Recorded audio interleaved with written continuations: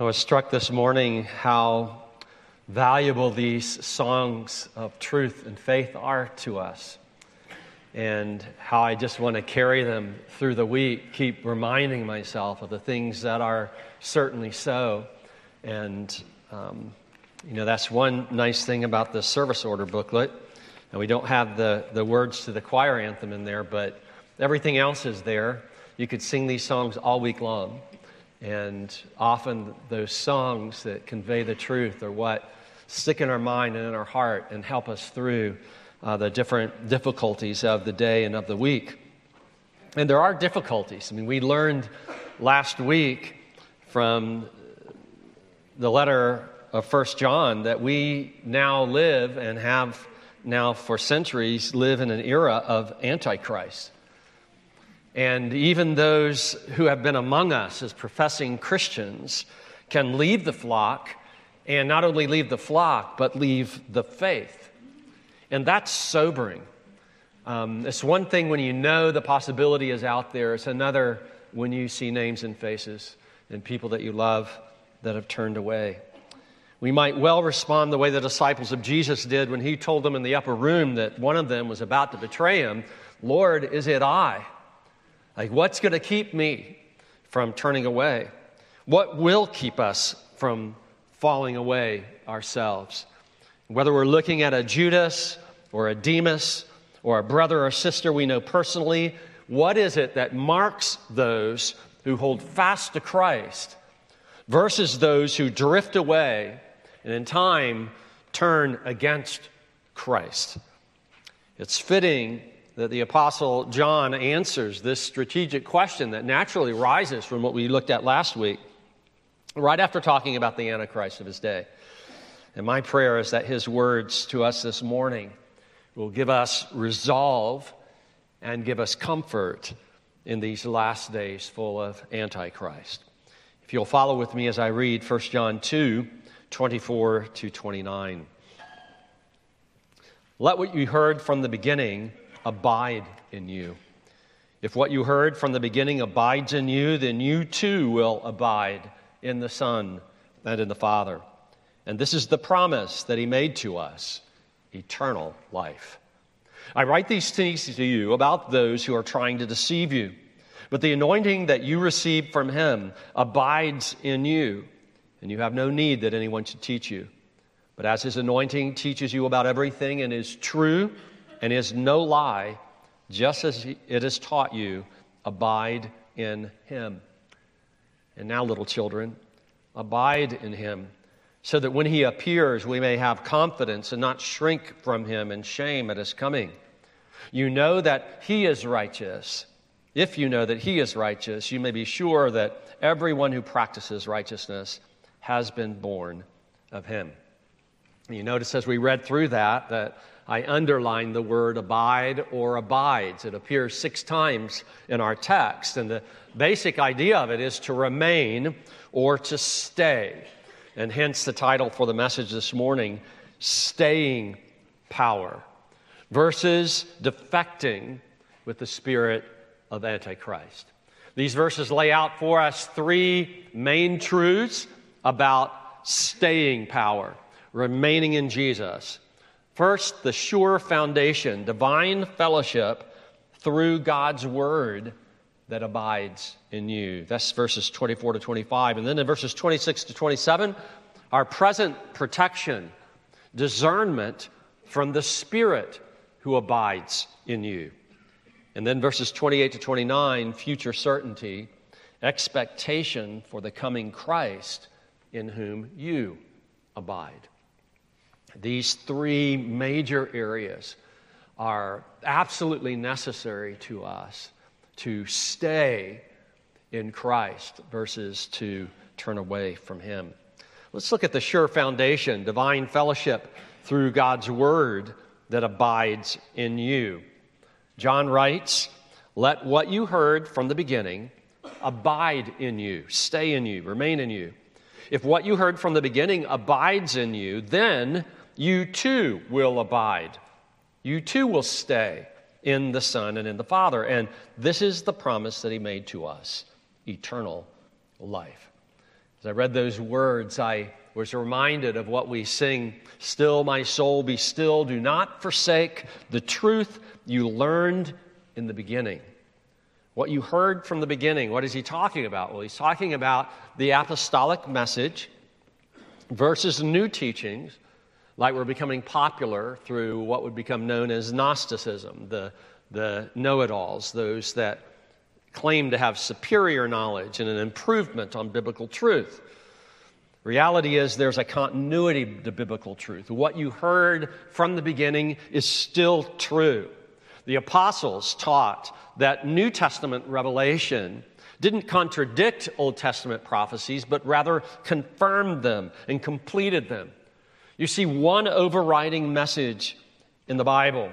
It's the good news that God is calling out a people for his name through Jesus, the promised Messiah. And this gospel, this good news, is for all ethnicities and all generations. It is ancient in its origin, but it is not time-worn or obsolete in its truth or power. Really important for us. It doesn't matter if you cross a border. In fact, if you cross a border and the truth changes, it's not gospel truth. This gospel is for all ethnicities, and this gospel is for all time, all generations. So the whole notion that somehow it needs to be updated and improved is just a lie. We're not, we may have more technology. We may be carrying cell phones in our pockets. We may be driving cars rather than chariots or wagons, but that doesn't mean that we have changed fundamentally as a human race. We still have the same needs, and we still need the same cure. The gospel you learned at the beginning does not need upgrade or replacement.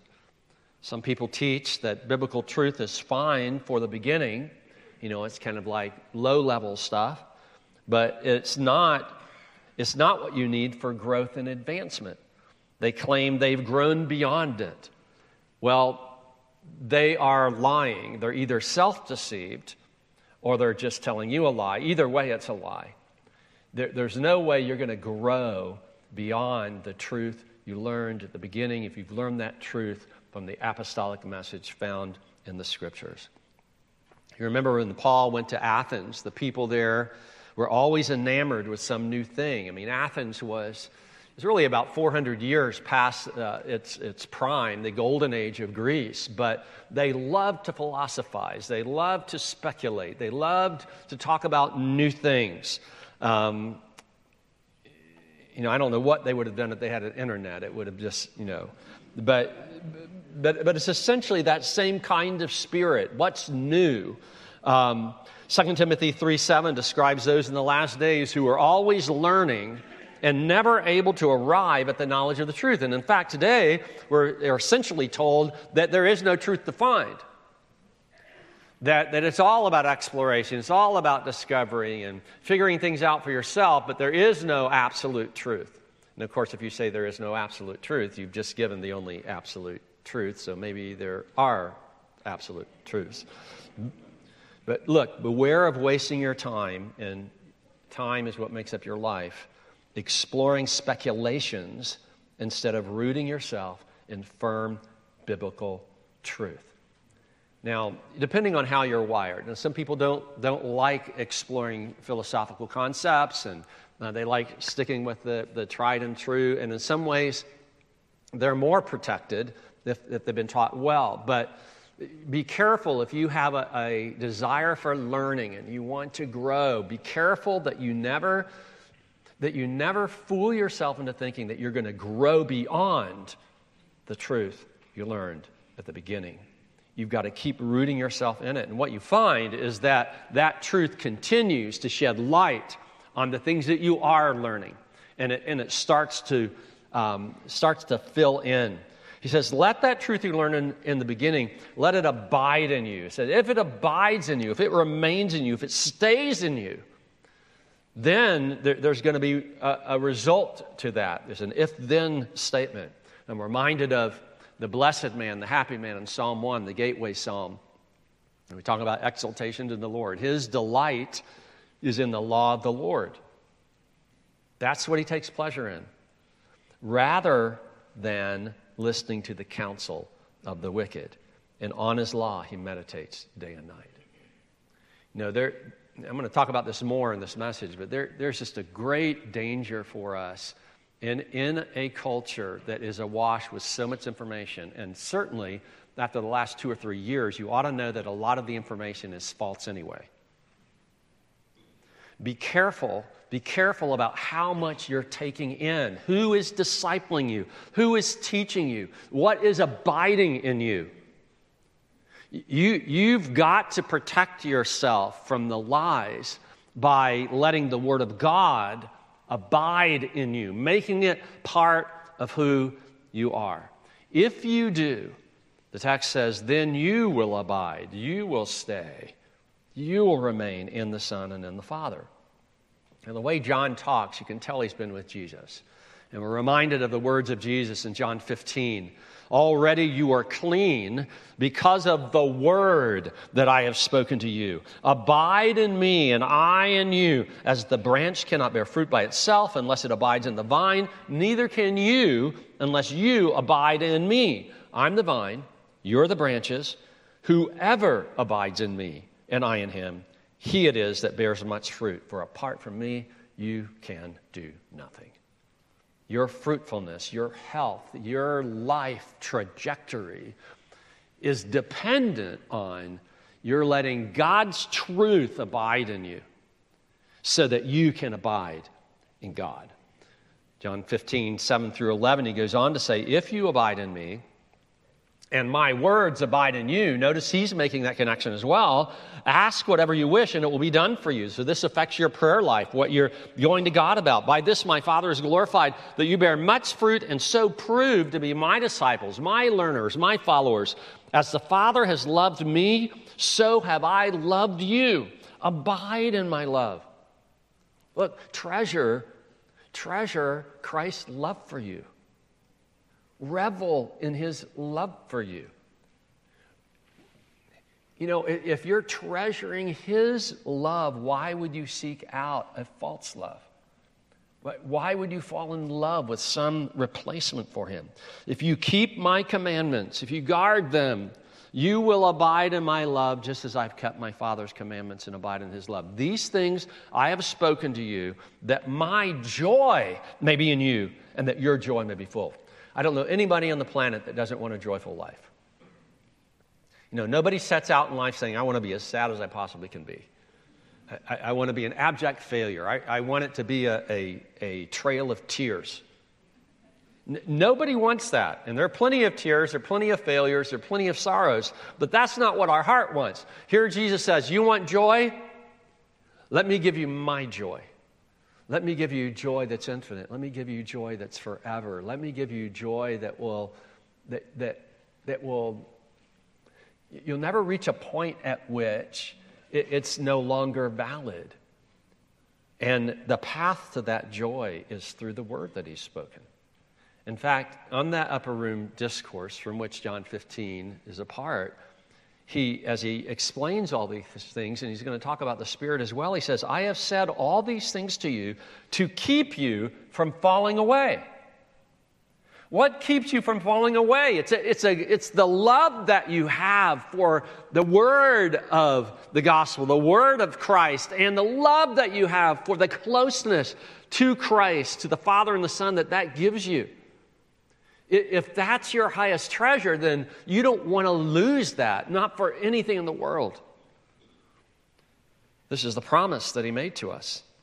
And again, he takes us back to what God has said, a promise.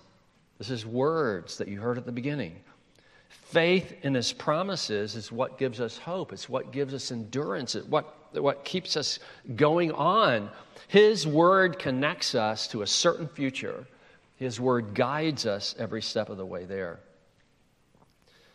And beware of those who market their own techniques and philosophies as what you have to advance. You know, it's the clickbait stuff. But they're spiritual clickbait. They've discovered a new secret to spiritual success, You need to read their new book, and you'll be convinced. Practice this formula. Attend this seminar. I mean, if you haven't been reading this blog site, you're out of it. You'll never be able to walk with Jesus. Beware of those who explain away or deny clear Scripture in order to promote a new understanding of what is obscure. One of the marks of the cults is they'll take, and by cults I mean false teachers, they take something that's kind of weird and hard to understand, and they build a whole system on it, while they just ignore what is totally clear in the Scripture. If you let God's Word abide in you, you will abide. You'll stay in the Father and in the Son. This closeness to God does not come divorced from His Word. And it makes sense. I mean, how can you be close to any person whose words you ignore or belittle or deny? I mean, how many husbands have you heard your wife say, "Honey, you're not listening to me"? Okay? People we love, we listen to. And if you love Jesus, you want to listen to His Word. And this is His promise. It's eternal life. His Word declares His gospel, the good news that eternal life is ours in Jesus. And that eternal life is not just referring to a length of time, but it's referring to a fellowship with God now and forever. It's both quality and quantity sort of statement. Eternal life is the life of God in the soul of man. And according to the promises of God, it's only going to get better. We long for the day as all things are fulfilled. Now, people may consider you a simpleton. They will consider you a simpleton. They will ridicule. But you just remember this. What you have promises, and it will fulfill in giving you eternal life. What they're peddling won't. What they're peddling is darkness and death. So they can pound their chest and they can look down on you, down their nose at you. They can talk about how simplistic you are with your Bible and, quoting Bible verses and spending time, wasting your time on Sunday mornings like you are here. They can talk all they want about that, but they can't deliver. They can't deliver eternal life. They can't deliver the life of God in the soul of man. They can't rescue anybody the way Jesus rescues us. If you let the Word slip away from your heart, you lose fellowship with the Son and with the Father. And do recognize that when you lose that, when you lose your connection with God the Father, God the Son, then you're losing the eternal life that God gives. And I'm not talking about you're losing your salvation. I'm talking about if you don't hold on to the Word and through that your relationship to God, that's the basis of your eternal life. This is the reason you have hope. This is the sureness of your anchor. Genuine believers refuse to let go of God's Word because they refuse to let go of God's promise. It is what their hearts most desire, and you can kill them if you want. They will still hold on. The spirit of the age is such, and in our own culture for years, really, it's easy for busyness, being busy doing stuff, to keep us from actually spending time in the Word and letting the Word abide in us. That's always a difficulty for us. If you're too busy to have time in the Word, then you're just flat too busy. You need to burn the idols and make room. And let the Word of God abide in you. And then what has developed in really since around 2000 is the spirit of the age now is driven by image-based information. Swipe, swipe, swipe, swipe, swipe, swipe. Every few seconds you're seeing more information, just overloading. They're actually finding that our our addiction to this kind of technology is rewiring our brains. That it is causing us to have difficulty actually with sustained thinking that's logical. Do you realize what that means? If I can't meditate, if I can't sustain a thought, if I can't think logically, I become a dupe. I become easily swayed by propaganda and mind control. As I thought about it, I thought, it's like we're on the brink of a new dark ages. Because, the classical world was a very literate world. The world in which the New Testament was written, there's high literacy rate across the empire. And the Jewish people to whom the Old Testament, they were highly literate. Now, not that everybody had a copy. They would copy out things, small portions of Scripture, and there's a lot of emphasis on hearing the Scripture, but they were literate. They were able to think. We're in an age that tries to keep you from thinking with overload, with being bored unless there's something changing every few seconds. And I just want to appeal to you. This is not a good thing. You are going to have to fight the spirit of the age. You say, well, how do I do that? Well, you really are going to need to limit how much you're exposing yourself to that kind of culture. And you're going to need to build the ability to meditate on God's Word, to think, to reason. And look, if you have to lock up your phone, if you have to shut down all your devices and say this is a no-fly zone, so that you can think, then do it. Or else you're going to get sucked into the spirit of the age. And a lot of what I see as far as people drifting from truth, professing believers drifting from truth, you can tell that they've been drinking at these poison wells, like constantly. And their thinking has been totally rewired. It's possible to, instead of reading God's Word, you just read books about God's Word or read blogs about God's Word. It's not that people aren't reading at all. But you need the Word. And you find a prevailing disdain for biblical teaching. And sometimes it's camouflaged by using pejorative terms for biblical truth. They'll use a term like patriarchy. They'll take one slice of what that can mean that's very negative and say, well, nobody would be for that.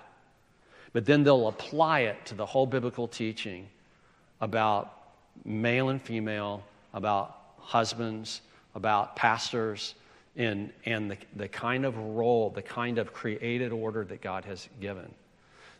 In other words, they'll take real problems. It's not that there are no problems and there are no abuses, but then they'll attach that to a biblical truth, give it a horrible name, and ridicule you if you would hold to that biblical truth.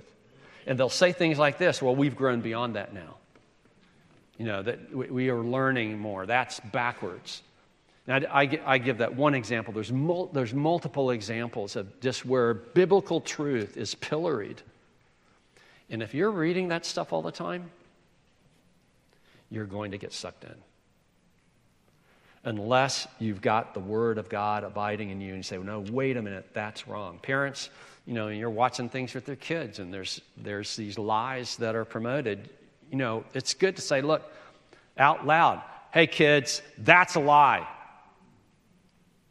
And as you go through your day, to keep bringing yourself back to the Word. You can't recast reality into the popular terms coined by God haters. Be very careful that the things that you say and where you get stirred up, that the terms you've adopted and the way of talking about things you've adopted aren't things that were coined by God haters. You want to be among the God lovers. And the Word of God is critical to that. If you want to know Jesus, if you want to be close to God, you've got to be in the Word, and the Word has got to be in you. This is absolutely foundational to your having staying power. Second, present protection, discernment from the Spirit who abides in you. So you've got the objective standard of God's Word, now the subjective experience of that Word applied through the Spirit of God. Verse 26, I write these things to you about those who are trying to deceive you. They're trying to lead you astray. But the anointing that you received from Him abides, it remains in you, and you have no need that anyone should teach you. But as His anointing teaches you about everything, and is true, and is no lie, just as He has taught you, abide in Him. So once again, John explains why he's writing. There are people that are trying to deceive the believers if they can. But the anointing that you have received abides in you. That's the Holy Spirit. You've been born again. You are owner-occupied by the Spirit of God, and He is the one that makes you holy. You now belong to God, and the Spirit empowers and protects those that belong to God. He protects His own.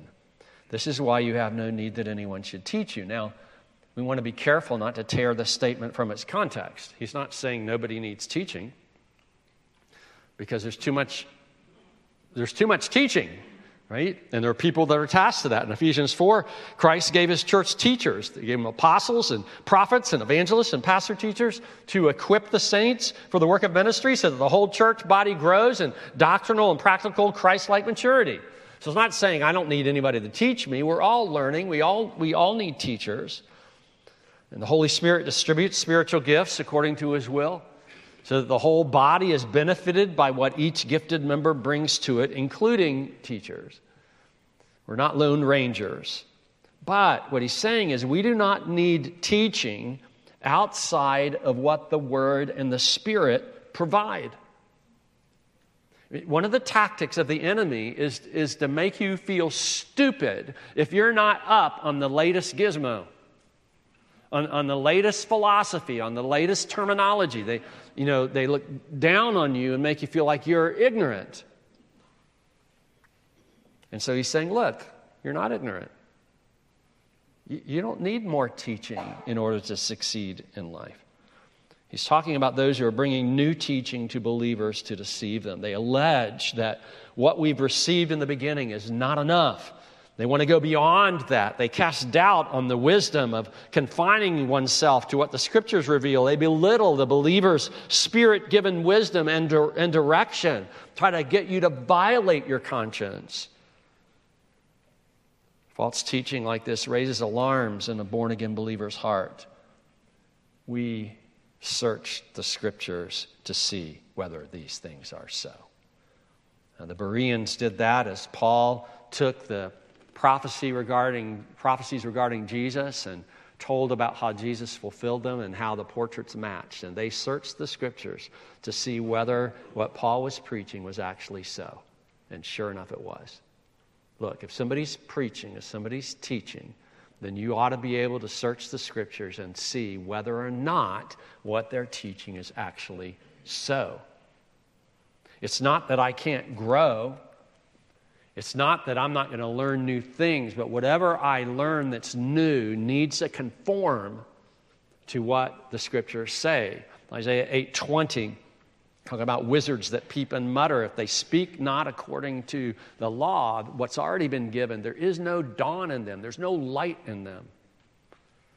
2 John 1:9, which we'll eventually get to, everyone who goes on ahead and does not abide in the teaching of Christ does not have God.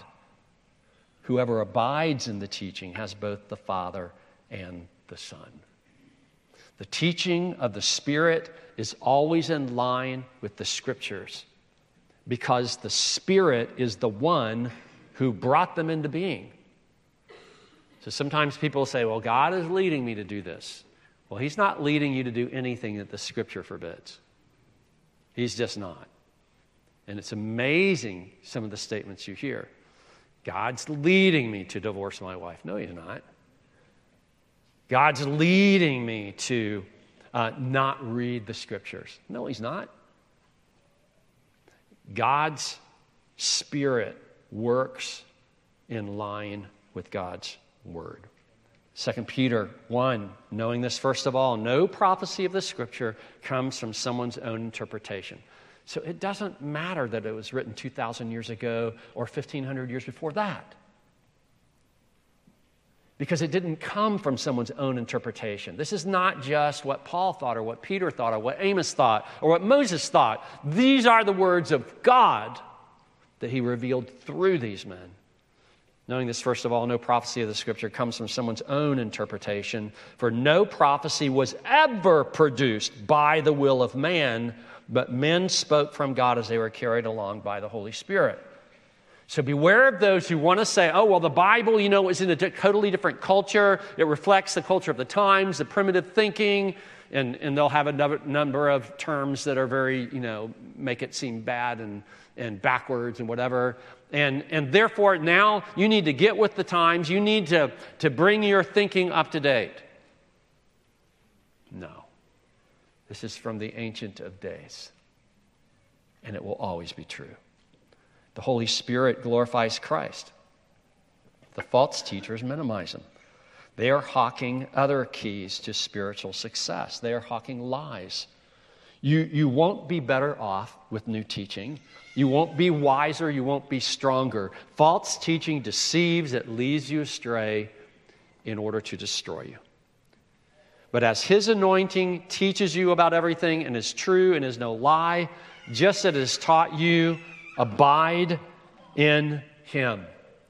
So Jesus calls the Holy Spirit, in John 15 and John 16, calls him the Spirit of truth. So does 1 John 5:6, Spirit of truth. Yes, there is objective truth, and the Spirit of God is the one that delivers it. Now, how is this truth from the Spirit, this anointing, how is it inside of us as well? We're in a competition. Jeremiah 31. Jeremiah 31, here's the prophecy of the new covenant. This is the whole point of what Christ brought to us. The new covenant. For this is the covenant that I will make with the house of Israel after those days, declares the Lord. I will put my law within them, and I will write it on their hearts. How does he do that? He does it through the Spirit. And I will be their God, and they shall be my people. And no longer, maybe John is thinking about this text, no longer shall each one teach his neighbor and each his brother, saying, know the Lord, for they shall all know me, from the least of them to the greatest, declares the Lord. For I will forgive their iniquity, and I will remember their sin no more. Christ has removed the barrier between us and God. When we're trusting in him, he has reconciled us to the Father. His word abides in us. His Spirit abides in us. And now we have a relationship with God that's alive, that's living, that's vital. And the Spirit leads us. Isaiah 59:21, as for me, this is my covenant with them, says the Lord. My Spirit that is upon you, and my words that I put in your mouth shall not depart out of your mouth, or out of the mouth of your offspring, or out of the mouth of your children's offspring, says the Lord, from this time forth and forevermore. This is why the New Testament is going to say, look, walk in the Spirit. That is, live your walkabout life in the Spirit, and you won't fulfill the desires of the flesh. Look, when you're tempted to do wrong, to violate the Word of God, you can't actually follow through unless you separate yourself from yielding to the Spirit. Every time you're tempted, you're presented a choice. Do I want to keep walking with God, or do I want to go my own way? If I will walk in the Spirit, I won't fulfill the desires of the flesh. The Puritans used to call this practicing the presence of God. Think about going through your whole day, every class, every part of your day, your private time, your public time, all the challenges of it, going through the day with a consciousness that God is with you all the days. And we see this change from the inside out, those that have been born again, yielding the fruit of the Spirit. And so as you think about your life, what evidence do you see? What are you experiencing that would confirm to you that God's Spirit is actually in you, that you have an anointing that is in you, that is guiding you to do what is right and leading you to honor the Lord? Yield to that. When the Spirit prompts you to do something and it's in line with the Word of God, yield to it, do it, live that way. Think about how this could totally redefine what going through a normal work week is like. When you're thinking, God, help me do what you want me to do. Help me say what you want me to say. God, I'm in this. You might not even like you might not like your job. You might not like the situation that you're in, but you're there by the providence of God. And so you say, God, help me tackle this in a way that's in line with you. Just lead me. Just show me. God answers prayers like that. You know, it's not, I mean, we would love for there to be no sorrows. We would love there to be no troubles or difficulty. But we know that we live in a world like that, and we're going to suffer them along with other human beings. But as those that belong to Jesus, to be able to live that with Jesus with you, with the Spirit of God guiding you. Lord, help me not to be fooled. Help me not be led astray. Lord, help nothing to matter more to me than my relationship to you. Practice that Spirit of God. This Spirit of the truth tells no lies. And this is why the Word of God and the Spirit of God, they go together. The Word of God is the objective standard by which we measure whether the Spirit of God is leading us or some other spirit. Because they'll always work in concert with one another. The Spirit of God, the Word of God, this gives us staying power. And then there's a future dimension as well. In number 3, a future certainty, verses 28 and 29, expectation for the coming Christ in whom you abide. And now, little children, abide in him, that when he appears, not if, when he appears, we may have confidence and not shrink from him in shame at his coming. We're reminded again of the John 15 where Jesus says, abide in me, you're going to be fruitful. Abide in me, stay close to me. And one who lives this way has confidence, will have confidence when he returns. That word is used for boldness or freedom of speech. It's used to describe the apostles' boldness to proclaim the gospel when they're under the power of the Spirit. And so think of it as this fullness, this boldness that you would have at his coming, and not shrinking from him in shame. Well, why would I shrink from him in shame? Well, if I'm busy doing stuff I shouldn't be doing. And so what's this pointing us to? It's pointing us to the accountability we have to Jesus. We look forward to his return. We're expecting his return at any time. We know he's coming back. We know that, James puts it, the judge is at the door. And so we live our lives in light of that soon return.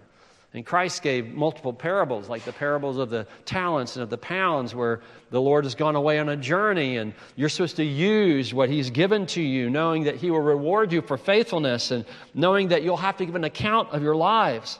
So we have to ask ourselves the question, what am I doing with what Christ has given me to grow? What am I doing with what Christ has given me and the opportunities he's given me to advance his kingdom? When he appears, his manifestation, his bringing to light, the light is coming. There's actually 4 occurrences of this reference to him appearing. The first 2 look toward his future appearing. The second 2 toward his past appearing. 4 references right here in the book of 1 John. Both his first coming and his second coming call us to holy living. For example, the other future one is 1 John 3:2. Beloved, we are God's children now, and what we will be has not yet appeared. But we know that when he appears, we shall be like him because we shall see him as he is. So the Lord comes and we're already living in a way that's consistent with the way he would live. Then it talks about the past. In 1 John 3:5, he appeared in order to take away sins. And therefore, verse 6, no one who abides in him keeps on sinning. Like, I belong to Jesus, and he appeared to free me from sin. Why would I keep making myself a slave to it? 1 John 3:8, he appeared in order to destroy the works of the devil. Therefore, if we're born of God, we don't make a practice of sinning like the devil does. So it makes sense that if I know he's coming, if I know he's appearing, and I know why he appeared in the first hand and why he's coming or his second coming, I'm going to live in a way that reflects that. And then it refers to his appearing as his coming. It actually is a term used in ancient times of a royal visit, like everything in readiness. You're getting ready to roll out the red carpet. In fact, we just sang about it. I will watch and wait for my Savior King. Okay? I will watch and wait for my Savior King. His return at any time, and those that expect him live in ways they know would please him were he suddenly to show up. If we get mired in all the temporal concerns of the here and now, we lose sight of why we're on the planet, and we've lost sight of the fact that he's coming back. Remember that history is rushing toward this destiny, and we are part of it. Everyone who acts like they never have to answer to Christ is playing the fool. You and I will answer to Christ. There's a way of living that's consistent with knowing I'm going to give an account to Christ. Jesus talks about it in Matthew 24. Who then is the faithful and wise servant whom his master has set over his household to give them their food at his proper time? Blessed is that servant whom his master will find so doing when he comes. So the way you're treating other people. Truly, I say to you, he will set him over all his possessions. But if that wicked servant says to himself, my master is delayed, and begins to beat his fellow servants and eats and drinks with the drunkards, the master of that servant will come on a day when he does not expect him, because he hasn't been expecting him anyway, and in an hour he does not know, and will cut him in pieces and put him with the hypocrites. In that place there will be weeping and gnashing of teeth. This is the difference between those who know Jesus and those who don't. This is the difference between those that face judgment as it's coming versus those that will enter into their inheritance. Is they live in a way that expects him to come. I mean, look, you can't be harsh with your wife and trashing your children if you're thinking about Jesus holding you to account for how you treat those committed to your care. You can't be cheating in your business if you're thinking about Jesus, who knows every penny and how you've spent it. You can't go around as a talebearer and a slanderer if you know that Jesus is going to hold you accountable for every idle word. And it's not that we don't ever sin in these ways, but this certainly can't be the pattern of our lives. I mean, sometimes some of the troubles we get into, I just scratch my head and I go like, what did you think, God died? You think God's deaf and dumb and blind that he would let you get away with this? Do you think there's any place that you can run where his hand will not find you? Look, if we know who God is and we know how powerful he is and we know how good he is, then we live that way knowing that he's coming. This is part of staying power. Our eyes are set on that. And so, yeah, we've got to make a living. We've got to take care of our homes. We have all kinds of responsibilities, but they're all part of a larger purpose in life of serving Jesus. And that makes us ready for his coming. 1 John 2:29, if you know that he is righteous, you may be sure that everyone who practices righteousness has been born of him. His character of righteousness drives our desire to live righteously and gives us the power to do so if we're born again, in keeping with who he is.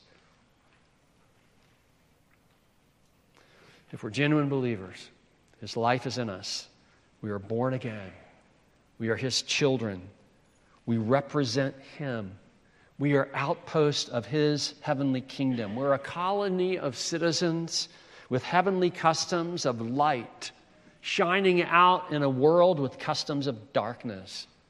We are saved by grace, not by our works, but he saved us unto good works, according to Ephesians 2:10.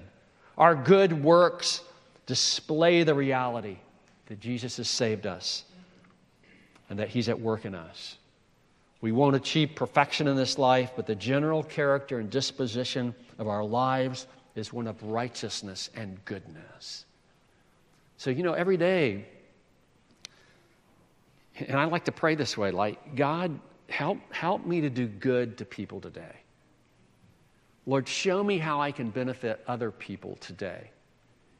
That's what I want my day to be about. Help me honor you. Help me benefit others. And then to try to keep my eyes open for that.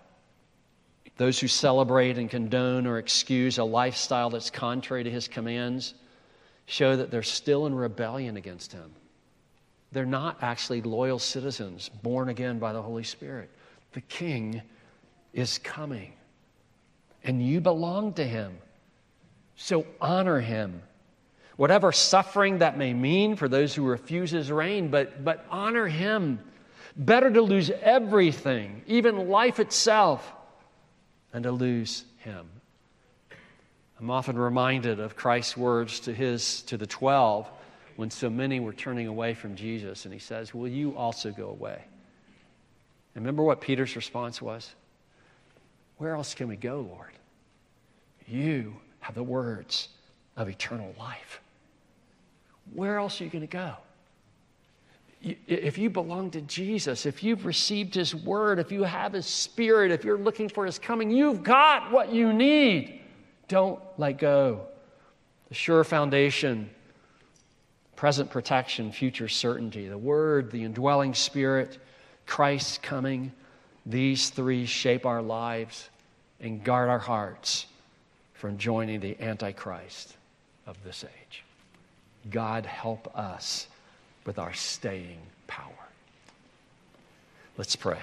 God, in ourselves we are weak as worms.